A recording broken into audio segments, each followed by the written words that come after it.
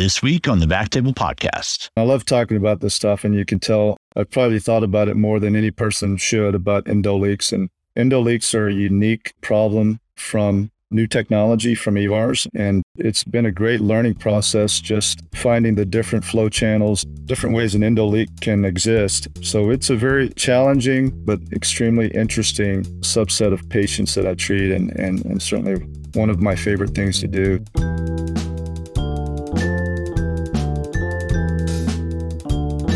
Hello, everyone, and welcome to Backtable, your source for all things endovascular and more. You can find all previous episodes of our podcast on any platform like Spotify or even our website, backtable.com. You can follow us on Twitter, Instagram, or LinkedIn and keep up with the latest and greatest and give us feedback through comments.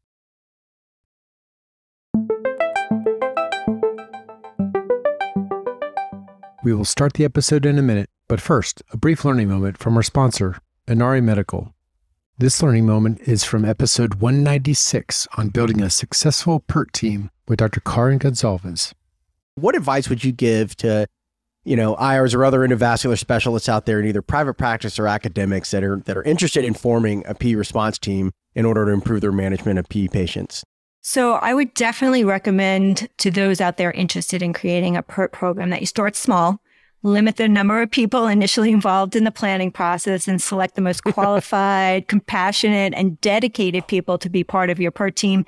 It's not only important to make a treatment decision as a team, but it's also invaluable to have the support of the team members, especially the pulmonary critical care docs, when you're doing the procedures, especially in those critically ill patients. So if you have a strong team and a real dedicated team, they'll be with you in the middle of the night, helping you manage the massive PE patients. So I think it's very important that the physicians are selected, very, very carefully. You posted a pretty cool case on Twitter. It was a big lollipop thrombus that you got out. Yeah, so I think that was a big PE that we pulled out and got stuck at the tip of the catheter. That was a little exciting. But I think there is a couple of things that we're incorporating in the PERT team that we haven't seen before. And one is clot in transit. And also vegetations on either the tricuspid valve or on pacer leads, so cardiac leads. So we have used the suction thrombectomy devices in those circumstances, and that has definitely been incorporated into our PE response team. This learning moment was brought to you by Inari Medical. Now back to the episode.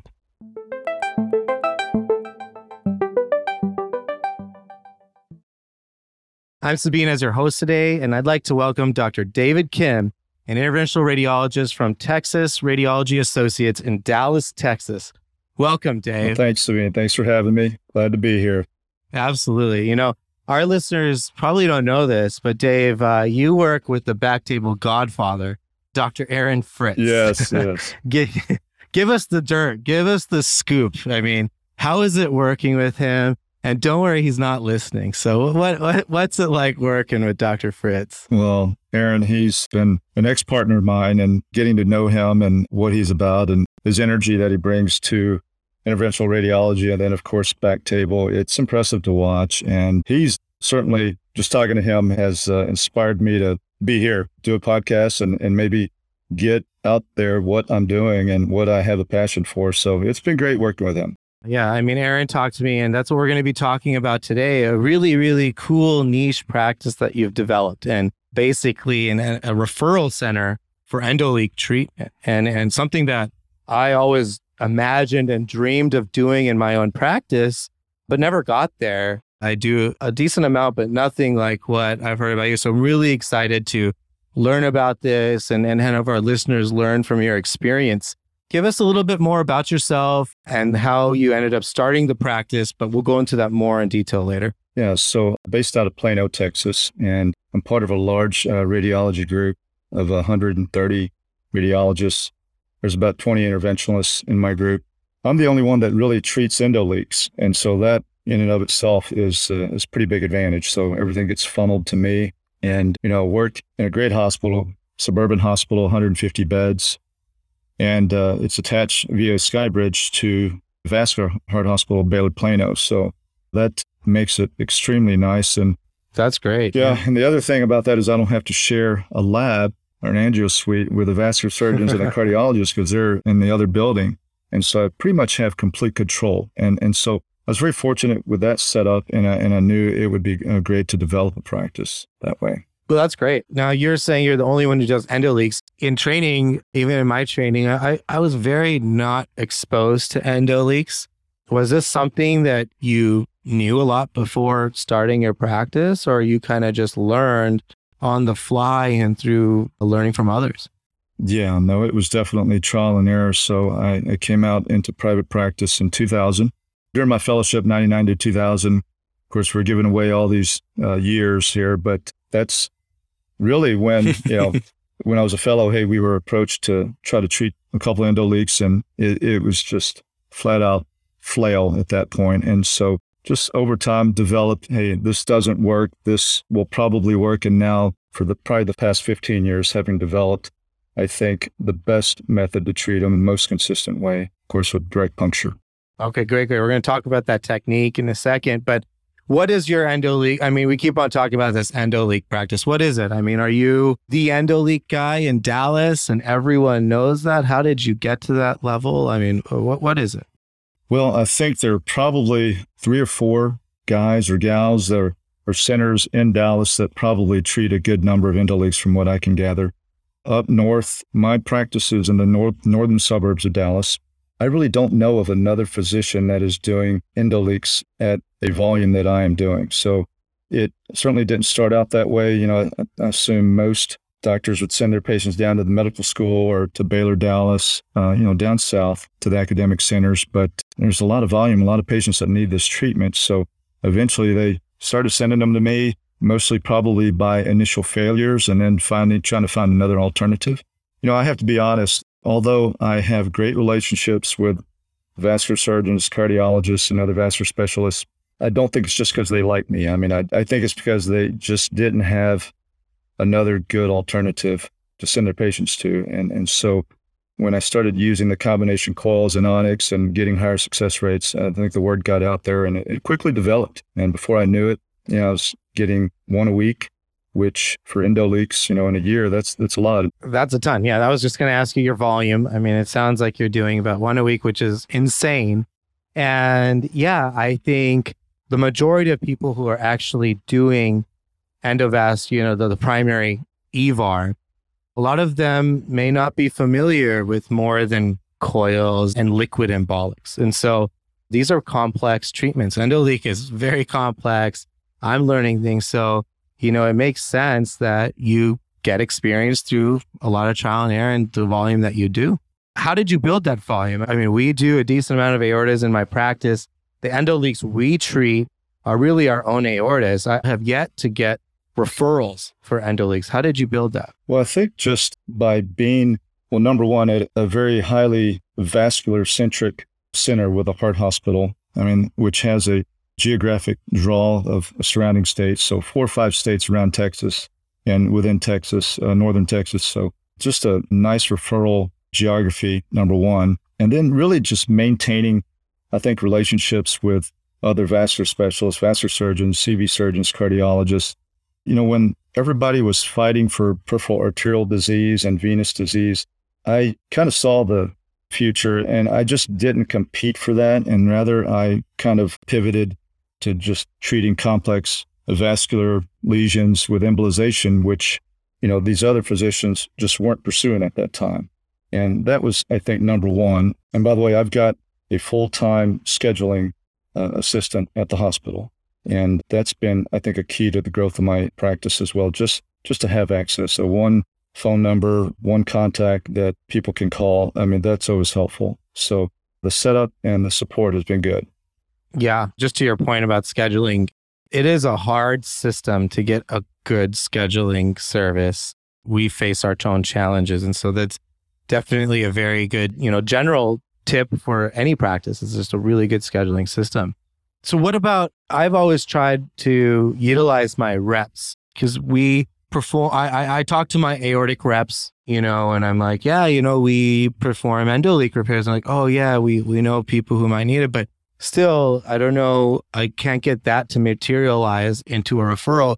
Usually I feel like the primary operator doing the aorta at another institution may or may not feel like they should be doing the endoleak repair. Is that a challenge you see, or you've just established your reputation to a degree in your area that, hey, you have an endoleak, send to Dr. Kim? Yeah, well, I will say that a big promoter of mine has been a rep from Terumo. And of course, I use their coils almost exclusively for endoleaks, and their Terumo Azure hydrogel expanding coils, which of course we can talk about some more later. But the rep that works for them, he's really been a cheerleader for me. And he goes around DFW, the Metroplex, doing cases with different physicians in different practices, academic and private, and has really put my name out there as well. So I'll definitely give him some credit for helping get referrals. Yeah, that's awesome. That's, I was thinking aortic rep, that's who I've talked about. Maybe that's something that I might, explore, my coil, my different embolization reps to see, to build my own, which I would love to make very similar to your practice. So we've been talking about endoleaks. So we're talking primarily about type 2 endoleaks, right? That's your forte in this practice.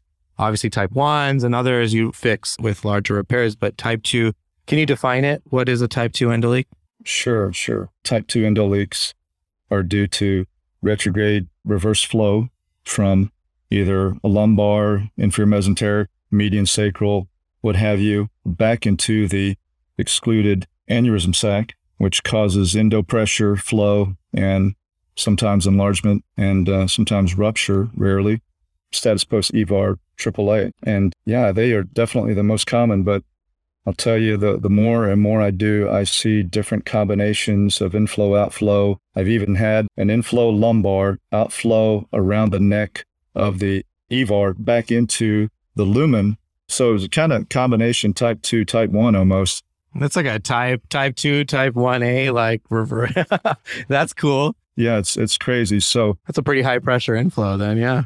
Yeah, for sure. And the way it's kind of the referral pattern or practice pattern in my area is all of the type 1s and, whether it's 1A or B, and the vascular surgeons are taken care of. And they're sending me pretty much the type 2s. But I've gotten some odd cases over the years. I've even had an EVAR, status post EVAR, endoleak, enlargement, rupture, and then it was a contained rupture, and they send it to me to fix from a percutaneous endo treatment and took care of it, and the guy did well. So the variations are pretty much endless, I think. Talk about a stat endoleak repair right there for sure. Super stat. Okay, so just for our listeners who might not know inflow and outflow, I know when I was in residency or fellowship, it was kind of made sense, but what do you mean by that, inflow and outflow to a type 2 endoleak? Yeah, so for an endoleak to persist and progress within an excluded aneurysm sac and to maintain flow, of course, you have to have a pressure gradient from high to low pressure, just like, with any fluid that is flowing, it's going to flow downhill or by gravity or some other force. So the inflow artery brings the blood flow into the sac, and then the blood's got to swirl around, switch around, do its thing, and then go out an outflow vessel to maintain that flow and be persistent. And of course, the body's ability for vascular regeneration really is the cause of these type 2 endoleaks, and it's just due to the human body's ability to maintain arterial flow. Right? And I always tell my patients, hey, if you didn't have this ability, you'd occlude an artery and your leg would just fall off, right? I mean, so the human body's so impressive, right? I mean, that's the type of inflow, outflow. I mean, typically, we see inflow via the IMA and outflow lumbars, but what makes it reverse? Sometimes it's inflow lumbar and outflow IMA. Is there anything physiologic? I don't know of anything, but do you know of anything that makes it one way or the other? It's just flip of a coin, and it's something you can never really know on a CT, at least. For sure. I've put some thought into that, but yeah, it seems pretty random to me. And I think it's just an equilibrium that is reached inside the sac for whatever reason, and one wins out. And once that flow pattern starts, it's like siphoning gas or fluid somewhere. Once it starts, yeah, it just goes in that direction and maintains. Yeah. And the supply is endless. So it just keeps on going. Yes, exactly. What about your workups? Obviously, the patients are coming to you already with a documented endoleak on CT, I'm presuming. Do you have any particular type of protocol in CT that you use? And then the follow-up I'm going to ask you is about MRA. Are you using any twist or dynamic imaging on MRA to evaluate these endoleaks? Well, most of my patients are coming from vascular specialists, vascular surgeons, cardiologists that have a pretty good handle on doing multi-phase CTA for follow-up, and they're following these patients every 6 months or so, depending on the rate of growth. And if the rate of growth is pretty stable or non-existent, I think it's an annual CTA that most will do. So they're coming to me pretty much all worked up and teed up, ready to go. And most of my referrers are guys that I've been working with a long time. So when they come to me for an initial consult, I've got the CTA. Pretty much we have a discussion and we go over the procedure and we're ready to go. MRA, I really have not needed to use, and I really can't see an advantage unless there was a case that really was confusing or we couldn't get a handle on. But no, haven't had to use that much. Yeah, I too have thought I was looking up some MRA protocols. I thought it'd be cool, especially for just a routine follow-up of our EVARs, but I haven't really found a good one yet. Now, you mentioned, you have seen and several endoleaks are there without sac growth. So those you recommend to just watch, right? Do you ever intervene on those, or you only intervene on ones that start growing? Yeah, so the ones that grow for sure, and we should probably mention growth being just a few millimeters a year is thought to be significant. And of course, I'll have some that have grown a centimeter in 6 months to a year. We get those in quickly. It's like you tell those patients, hey, don't cough real hard, don't do anything, just wait till you come to your embolization, right? Yeah. Ooh, a centimeter a year would be scary. Yeah, exactly. Yeah. But the ones that don't grow, I think some vascular surgeons will get nervous if they see a large endoleak that's persistent on repeat CTAs, and we'll go ahead and treat them when, you see very high intensity flow channel. Large area. Yeah. You know that's going to probably be something significant, especially if the patient's younger and you've got a lot of years left. You got it. Exactly. Yeah. So we'll go ahead and treat those, but mostly going by sac growth. Got it. So you decide to treat the patient. You already mentioned you are a direct stick kind of person. That's your preferred approach. Tell us a little bit about your direct stick technique. Do you stick in CT? Do you use cone beam? And go from there.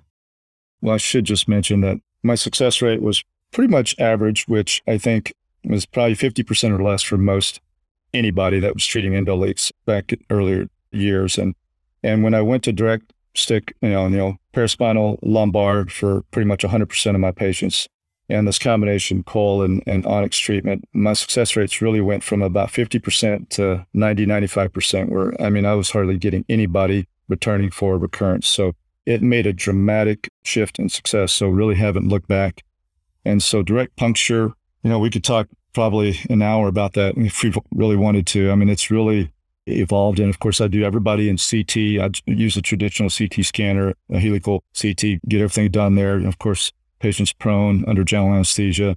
We just kind of slide them off the CT scanner onto the stretcher, take them to the angio suite, and just slide them right back onto the angio suite and continue with the embolization component. Okay, that's great. That was one of my questions. How do you make sure you don't move the needle? Are you using a 21 gauge needle for the stick, or are you doing something else like an AccuStick or something like that?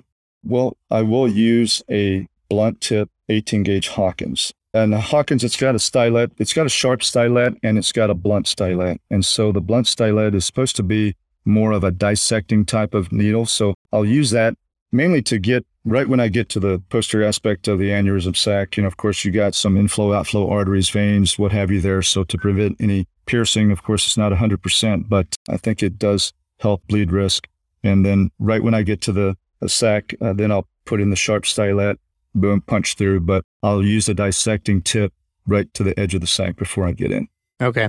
Do you measure pressures when you get into the flow for kind of academic reasons? Do you measure them at all? No, I really have not been doing that. It's a good thought. I always wondered, just seeing what the pressure is, but there's no, obviously if the aneurysm sac is growing, it's not going to change your treatment, but I always wondered, and people talk about it being lower pressure, like It's just interesting. But so once you move to the angio suite, you change your needle for what? What do you put into the sac then?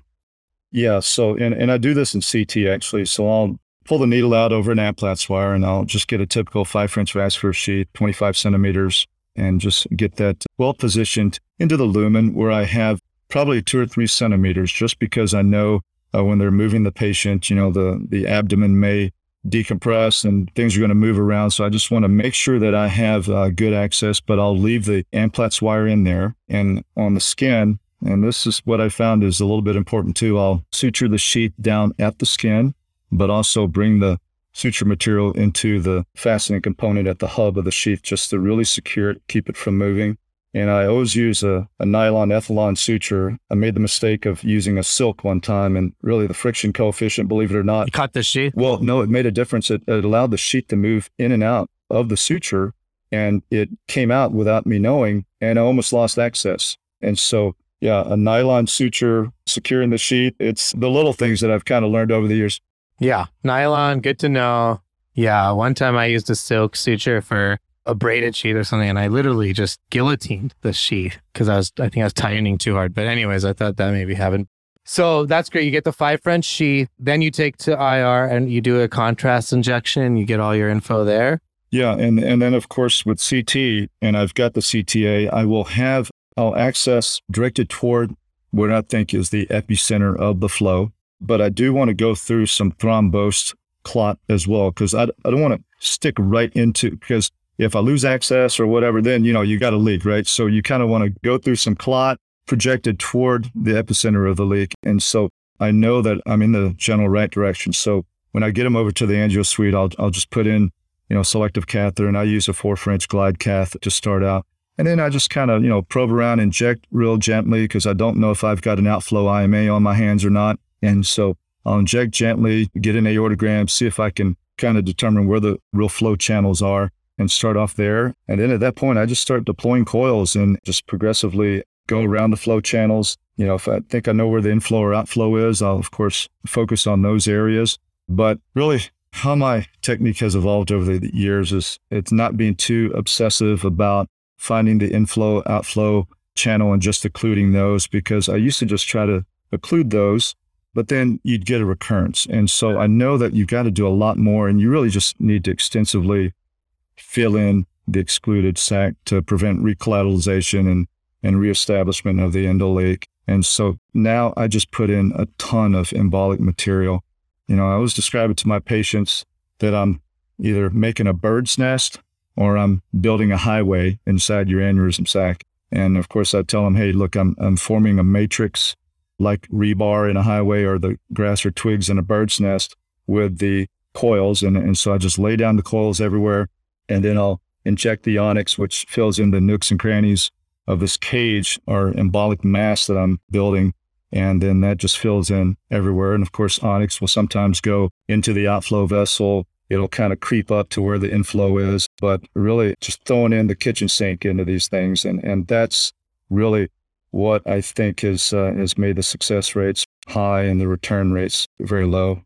And your Terumo and Medtronic reps probably love you. Yes. Every week. Yes. Yeah. So one question I have is, do you try to select the inflow and outflow vessels to embolize those in addition to space filling? Or you just try to find them and then you just go to town filling that space in the sac and then injecting onyx? Yes. So great question. I will go to where I think the inflow is. And if I can get a catheter right at the inflow area and deposit some coils, I know I've already got a great start on that one. And then just really pack coils very tightly to where I think the inflow is and just kind of progressively work my way back.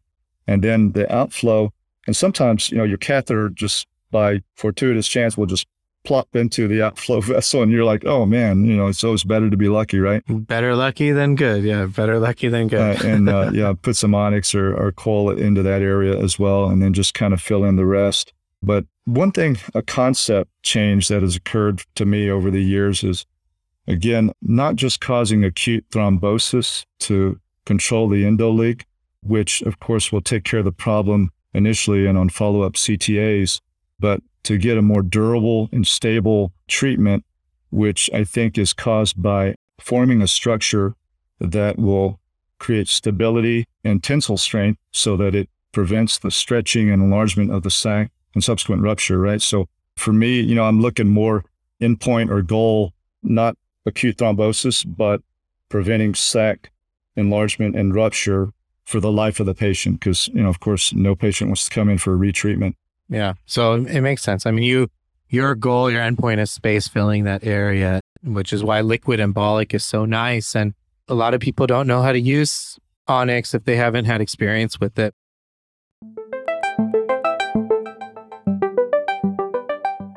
We will get back to the episode in a minute, but first, a brief learning moment from our sponsor, Inari Medical. I did notice in reviewing some stuff that you had contributed to a study in, I think it was in the Annals of Thoracic Surgery on surgical treatment of PE. And so, because of that, I have to ask you, in which circumstances are you guys going straight to surgery for this? Now, pretty much never. That was my guess. I was just curious. Yeah. It really is never now. I will tell you that the only time that we would push surgery or a surgical intervention would be patients who have a clot in transit and a patent PFO with clot extending into the left atrium. That's when we are sending patients to the operating room. But pretty much no, they're not going to the operating room anymore. They're pretty much going to suction thrombectomy because we can get rapid results with that technique. And I think that there's been, really across the board, a shift in the endovascular treatment of PE because of these catheters. And I think the data is still catching up and we're starting to see a bit more supporting it. But can you tell us about your experiences with this device and really how your approach to treating PE has changed since their introduction? So the large bore thrombectomy devices, and particularly the FlowTriever device, which is a aspiration catheter, comes in 3 sizes, 16 French, 20 French, and 22 French. And it just has a large bore side port and an aspiration syringe. It's really easy to use. It tracks incredibly well, despite being intimidated by the size initially. It really is easy. It's an easy tool to use. The suction thrombectomy device is very reliable in the sense that it can aspirate acute thrombus, subacute thrombus, and even chronic thrombus. I'm surprised what we are able to extract in a few aspirations, and most importantly, just how dramatically better a patient gets on the angiography table with these devices. It's really a big paradigm shift in the way we manage these PE patients. So very glad that they have been developed and become more simple to use. So I think patients are definitely getting better care with the advent of the PE response team at Jefferson. When you have a team of experts sitting there saying, yes, we all agree that this is the best thing for the patient, there's less reluctance. So the patient doesn't wait. This learning moment was brought to you by Inari Medical. Inari Medical is a medical device company focused on developing products to treat and transform the lives of patients suffering from venous diseases. Inari has developed 2 minimally invasive, novel, catheter-based mechanical thrombectomy devices that are designed to remove large clots from large vessels and eliminate the need for thrombolytic drugs. The company purpose-built its products for specific characteristics of the venous system and the treatment of the 2 distinct manifestations of venous thromboembolism, or VTE, deep vein thrombosis, and pulmonary embolism. Find out more information at inarimedical.com. Now back to the episode.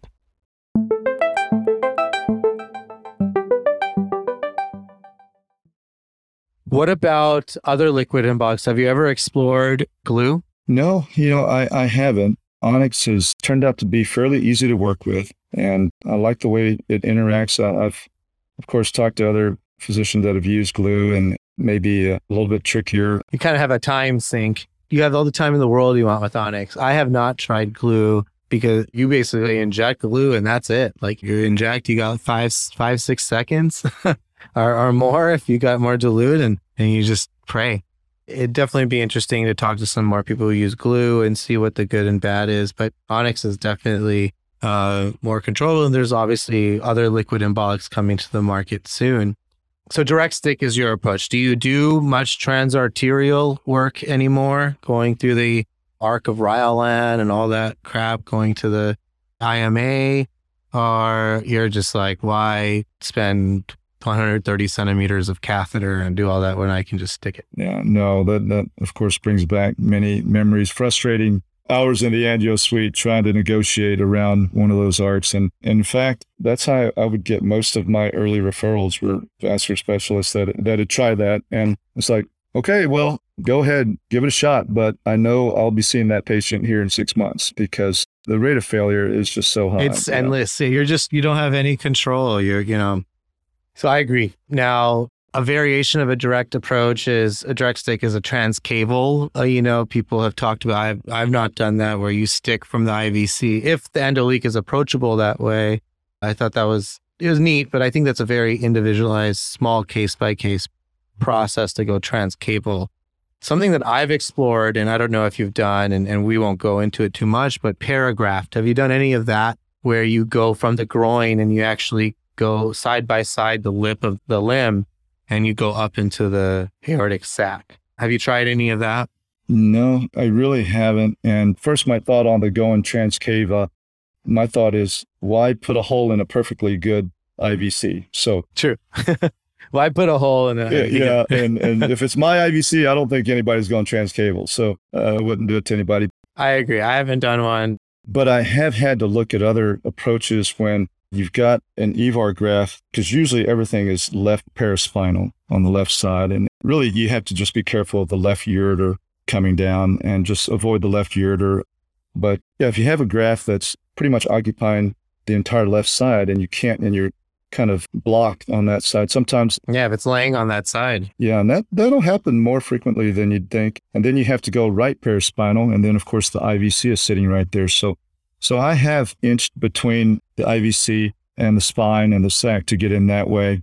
And again, using a dissecting type of technique to not pierce the IVC and get in that way. The Hawkins is helpful. No, it's been very helpful. And fortunately, I've been able to get into pretty much any sac. And also, obviously, once you get in, you can kind of direct and get to where you need to go.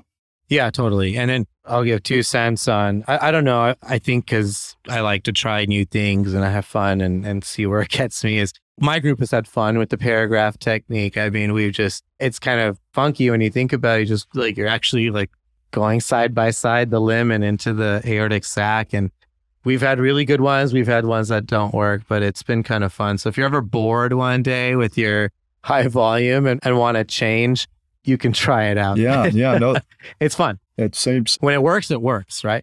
Once you have that access, I mean, it's probably nice access with whatever you want, right? I mean, you can just get whichever sheath you want up there. Yeah, once it's in there and there's been times when we've gone up and then we're just stuck in the mural thrombus and you can direct, but the majority of the time that we've done it, again, nowhere near the volume of your practices, your freaking sheath just lands up right in the beautiful center of that aortic sac endoleak and you're like, holy shit. And like, you can just go everywhere and inject as much coils and onyx as you want. You're just like, whoa, And so that's been kind of fun. But that aside, so I need to make sure that we get some Hawkins needles on our inventory shelf now. But what is your follow-up? Do you end up following up these patients then? You send them back to the referrals? I try not to have too much redundancy where, you got 2 doctors doing the same thing. And some physicians like to follow their patients or some will say, hey, no, you can take it over. And so I order a ton of CTs and CTAs on patients and I also do a lot of renal ablations as well. So I'm ordering scans all the time. You're the multiphasic CT guy. Yeah, exactly. You're the triple, quadruple phase CT guy. Exactly. Yeah, no, I'm irradiating mankind more than they should be, right? No, it's good. That's what they call me because, I like my multiphasic studies for sure. Yeah, I like to get it all done the right way. Well, that's good. We've talked about some tips, but especially for some of these that you have done that have been a failed endoleak repair and come to you, anything kind of for our listeners should know if they want to start one of these practices or do something similar to you, some words of wisdom for them? Well, I think really if you just know that, well, as IRs, and of course, you and I are interventional radiologists, our key are really secret weapon is our CT skills. And I think vascular surgeons, cardiologists, if they knew how to do CT guided procedures, I wouldn't be talking to you about this, and it'd be game over at that point. And so that really is our unique skill set that gives us, advantage over any other specialty, is being able to do that guidance and accurately, safely, consistently get that access translumbar, and everything else. I think is going to be the second option. So if you can get good access, never lose access. And one thing about getting access, I used to have patients come back and say, hey, I have a little bit of back pain. So I thought maybe it's because I put the sheath through the paralumbar muscles. And so I started going lateral to the muscles and through the fat. So you just go in skin, fat, aorta. But what I realized it took away a lot of the stability of the sheath. And so I was having more problems with the sheath kind of wanting to come out of the aorta while I'm pushing the coils, because of course the action, reaction type deal. So I started going more closer to the spine, going through the muscles for more stability. And so that has been consistently more stable as well. So the last thing you want to do is put a patient under general anesthesia, go through all this 4-hour process, and then lose access. So I would say really focus on getting good, stable access. So, your failure rate will stay low, because once you lose access and the patient's prone, it's game over. For me, that's the end of the case. I'm not going back to CT and coming back. We're canceling for that day. I got 10 other cases that I need to do that day. So I would say get good access and try this combination Terumo coils and Onyx. It's really worked for me. I think just kind of that concept of building a lattice and not going in there and just putting a little here, putting a little there and think you're done. Just really go for a one-time deal. You're going to get this done. You got one shot at it, get this patient done so that they never come back for another recurrence.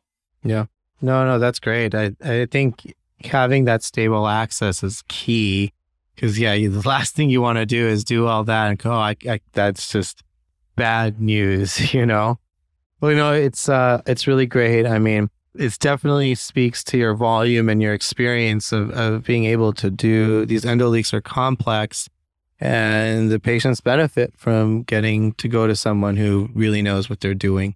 Thanks, Dave. We really appreciate you coming on, imparting all this wisdom upon me and our listeners. Well, it's definitely my pleasure. And I love talking about this stuff. And you can tell I've probably thought about it more than any person should about endoleaks. And every endoleak, I think, is unique. Endoleaks are a unique problem from new technology, from EVARs. And it's been a great learning process, just finding the different flow channels, different ways an endoleak can exist. So it's a challenging but extremely interesting subset of patients that I treat, and certainly one of my favorite things to do. So I love talking about it. Yeah, it's definitely fun visiting with you and discussing this. Awesome. Thanks to Ness, our sound engineer, and everyone else on the Backtable team. And Dave, I look forward to meeting you in person one of these days too. Take care, man. Absolutely. Thank you very much. Thank you so much for listening. If you haven't already, make sure to subscribe, rate the podcast 5 stars, and share with a friend. If you have any questions or comments, direct message us at @_Backtable on Instagram, Twitter, or LinkedIn.